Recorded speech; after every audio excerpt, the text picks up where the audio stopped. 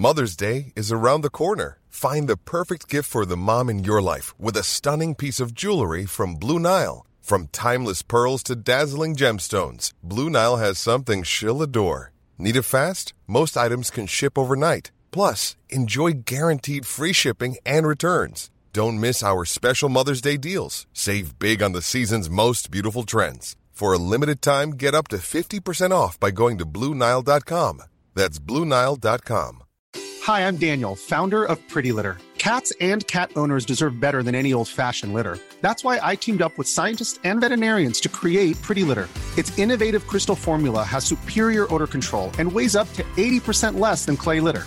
Pretty Litter even monitors health by changing colors to help detect early signs of potential illness. It's the world's smartest kitty litter. Go to prettylitter.com and use code ACAST for 20% off your first order and a free cat toy. Terms and conditions apply. See site for details. Michael Reid on LMFM. Well, the government will publish the roadmap for reopening every part of society at the end of next week. But of course, there'll be the caveat of how the schools reopening goes first, and everything hinges on the successful return of children to school, and indeed the hope, if not the expectation, that that won't result in a new surge or a new wave, in particular because of the success of the vaccination programme as it continues. But of course, children will have to get to school apart from anything else, and some will do that on the bus, others won't, because there won't be a seat for them, which is the case every year despite the need for a seat. And Sinn Féin is proposing to provide an additional 17,000 seats on the school transport scheme. Its spokesperson on transport is Darren O'Rourke, a TD for Meath East, and he's on the line. And a very good morning to you, Darren O'Rourke, and thank you indeed for joining us this morning. That's a lot of new bus seats. I take it would mean an awful lot of new buses, and at a substantial cost. Yeah, thanks, Michael. And this is an issue that arises every year. I think just to say at the outset that the 17,000 figure is just a little bit above the figure of children that are identified every year as eligible for the scheme but excluded from the scheme on the basis of the lack of investment in the scheme and the fact that it is curtailed. And that's in addition to the 114,000 who do get a seat. So you'd be bringing the number of seats up to about 130,000 in total. Yeah, exactly. So I suppose that there's a number of reasons why we think that, and to say at the outset, Michael, COVID is a complicating factor in all of this. So I think what we're saying here is that really the state needs to set its position out very clearly. The government need to set their position out very clearly and say, we want a shift in mode of transport for people going to school. So we have seen in recent decades, and people will remember back to a time when the school run didn't look anything like it looks like today. Where there were a lot less cars, more children walked and cycled, and particularly more less were in cars, and that is a major trend that really, for climate reasons, for the convenience of families, for work-life balance, for the day-to-day routine, that we need to reverse, and there are plans there from government to do that, but they're nowhere nearly ambitious enough. So, for example, this year, the government say that they're going to expand the scheme by 1,800 seats, but it's not clear actually if those 1,800 seats are going to be new seats or if they're just going to be a recategorization of seats from last year. And this is the decade, Michael, where the whole climate challenge needs to be tackled in a real way. Okay. And we're saying, well, we know there's problems every approach. year, and we do know that there's climate problems, but we do know that there's problems every year, and children can't get a seat on the bus. But I suppose the hope is that those 1,800 seats will be new seats and will facilitate some of those children. But the point you're making here is that you want about 10 times that amount. Exactly, Michael, and we believe that it's a matter, like, it's simply a case of ambition. We believe it's about setting ourselves on a trajectory where we can reverse the trends that we've seen in recent years in terms of the amount of children that are getting cars to school. Like, for example, we know from the CSO that in the mid-80s, about 20% of children travel to school by car. Now that's well in excess of 60%. And not all of that is down to convenience. So some of it is down to the fact that alternatives aren't there, that school bus transport is there but isn't available, and that's why we believe that the scheme needs to be expanded. We also think there is opportunity there to do it. We know that 80% of the school bus transport scheme is delivered by private operators, so it's subcontracted out from the Department of Education through Bus Éireann to private contractors. We know that very many of those private contractors also operate as tour operators. They have buses that are laid up and that haven't been used this year or for the last 18 months because of the impact of COVID. So we believe there's an opportunity to bring people into the scheme to properly support those private contractors in a way that they don't have outside of the private scheme. Although there will be need, like in Drogheda and many towns around the country. Okay. There are local bus services. All right, that but none of service this the local happens schools. for nothing, and you're spending money already as if there's no tomorrow. I think you've estimated this yourself to cost around 17 million, and you're looking for another 14 million or almost 14 million because there won't be fees for children who get places on the bus. Yeah, and I think again, so just to say, there's a couple of issues, Michael. First is the issue of availability. So people want to use school bus transport, but the services aren't available to them. So we need to address that as an issue. The second piece is people don't avail of the service because it's prohibitively expensive for them. And particularly for people who are on lower incomes, that can be a real challenge. Or if you have a number of, more than one child, that can be a particular challenge. Now, we have said that our ambition, Sinn Féin's ambition, is that school bus transport would be free at some time in the future. But we're conscious that we need to invest in expanding the service in the first instance. We need to improve the quality of the buses and invest in the fleet, and that will take funding. So we're saying over a period of time. Yeah. Well, it is more money, Michael, but another actually, 5 million is your estimate, isn't it?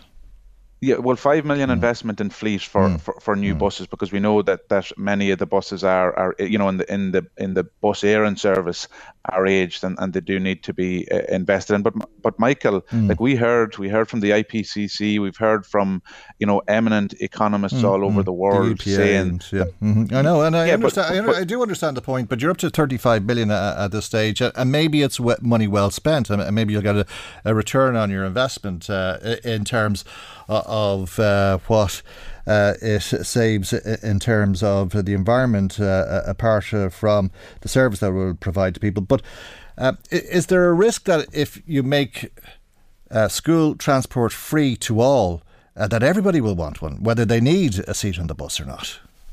Yeah, well, and maybe that's not too bad. That's not the worst thing in the world, Michael, in terms of encouraging people on to public transport, and that's what we want to do ultimately. I think there is a real point, and we heard at the Climate Committee and the Transport Committee from witnesses around the world, around Europe in particular, who are trying to lead and international examples of how this type of modal shift, as they call it in the sector, happens. And they make that point. They make the point, like, if we were to prioritise, and there's been some discussion, Michael, about free public transport, and that's ultimately a position that I think my party supports, and we have proposals in terms of getting there incrementally. But if we did that in the morning, Michael, what you would have is a system, a transport system that's creaking, been completely overwhelmed with the amount of people that are so my point is, we need to invest in the infrastructure. We need to invest in buses. We need to invest in fleet.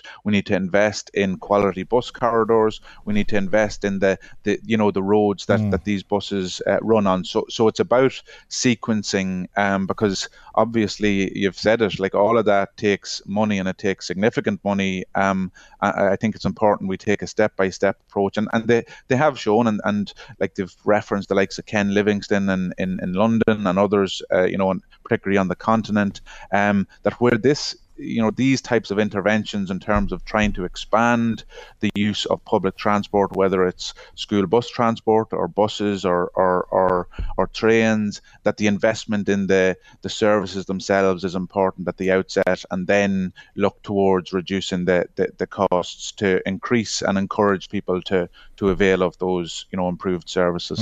But if everybody's getting on the bus, that would impact negatively on the environment, especially if we're talking about a situation where people were getting the bus when they didn't need to be transported to school. Yeah. I suppose that was the point that I was making there. Oh, sorry. Yeah. Well, I suppose another point to make, Michael, in relation, like, so school bus transport and investment in school bus transport, it's one part of our proposals to improve the trip to school.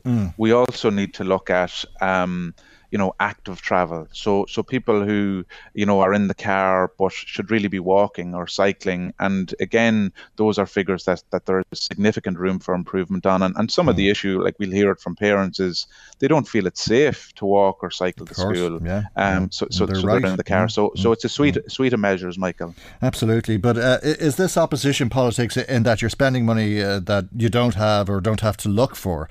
And if you ended up in government, would it be one of those situations that it suddenly isn't possible because you didn't decide to go into government with Fianna Fáil, but you had to agree policies with them? Yeah, no, not at all, Michael. And just to give you a sense of our process, like, every year we prepare like a really robust pre-budget submission. I would have been involved in that process myself when I worked in Leinster House. Now I'm involved in it again in terms of being a TD. Really, we're under strict instruction from Mary Lou McDonald and from Pierce Doherty to make sure that we're not doing what others have done in the past, making commitments that we're not going to deliver on. So in making your calculations, you'd be cutting 35 million euros from somewhere else in the transport sector, I gather. Well, not so and I suppose this is an early announcement, Michael, that we have agreed with our policy and with Pierce Doherty and Mary Lou McDonald to say that, look, this is an early announcement because obviously it's in line with the schools coming back and that, and we have other announcements over the summer period. But all of this, Michael, will be incorporated within the Sinn Féin pre-budget or alternative budget in the next number of weeks. And so you wouldn't be cutting 35 million from another part of the transport budget? The 35 million will be generated either in new taxation measures or in savings from other departments, but not necessarily within the transport budget, Michael, because we see the real need a wealth tax, perhaps, yeah.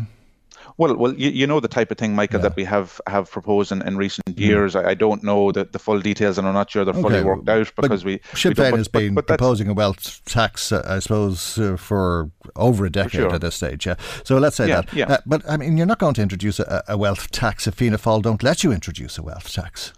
No, and again, Michael, you go back to that point of, like, we will stand on a platform the next time round when there is a general election, and the more votes we get, the more TDs, and we're going to stand as many candidates. We're not going to make mistakes. You'll need Fianna Fáil, will you not?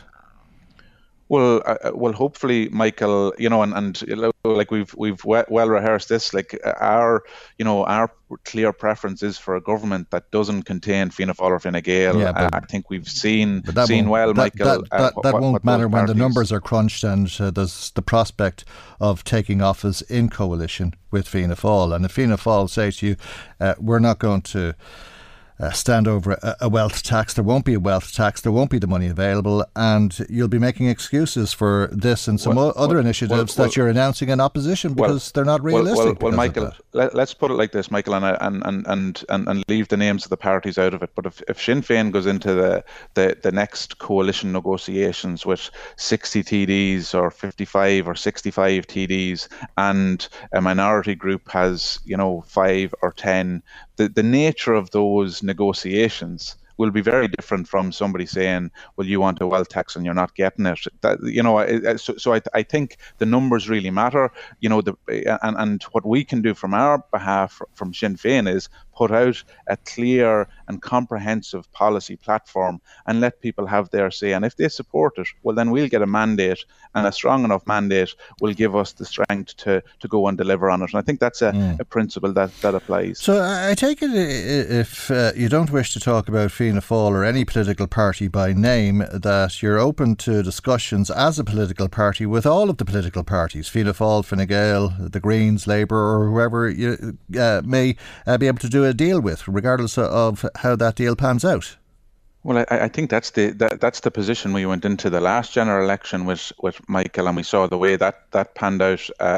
Fianna Fáil and Fine Gael came together and did everything to exclude Sinn Féin. I think people will have seen that, and I'll go back to that point of, we will put forward our platform, we'll ask for the strongest mandate, and on the back of that mandate and the support we get from people, we'll try and we will speak to all parties and independents and whoever, to try and put together, agree a programme of government that's about delivering on the type of change that we believe people wanted in February 2020 and aren't seeing sight nor sound of since. OK, we'll leave it there for the moment. Thank you indeed, as always, for joining us today. That's Sinn Féin's spokesperson on transport. Darren O'Rourke is a TD for Meath East. Michael Reid on LMFM. Flexibility is great. That's why there's yoga. Flexibility for your insurance coverage is great too. That's why there's United Healthcare Insurance Plans. Underwritten by Golden Rule Insurance Company, United Healthcare Insurance Plans offer flexible, budget-friendly coverage for medical, vision, dental, and more. One of these plans may be right for you if you're, say, between jobs, coming off your parents' plan, turning a side hustle into a full hustle, or even missed open enrollment. Want more flexibility? Find out more about United Healthcare Insurance Plans at uh1.com. Hi, I'm Daniel, founder of Pretty Litter. Did you know cats tend to hide symptoms of sickness and pain? I learned this the hard way after losing my cat, Gingy. So I created Pretty Litter, a health monitoring litter that helps detect early signs of illness by changing colors, saving you money and potentially your cat's life. Pretty Litter is veterinarian developed, and it's the easiest way to keep tabs on your fur baby's health right at home. Go to prettylitter.com and use code ACAST for 20% off your first order and a free cat toy. Terms and conditions apply. See site for details.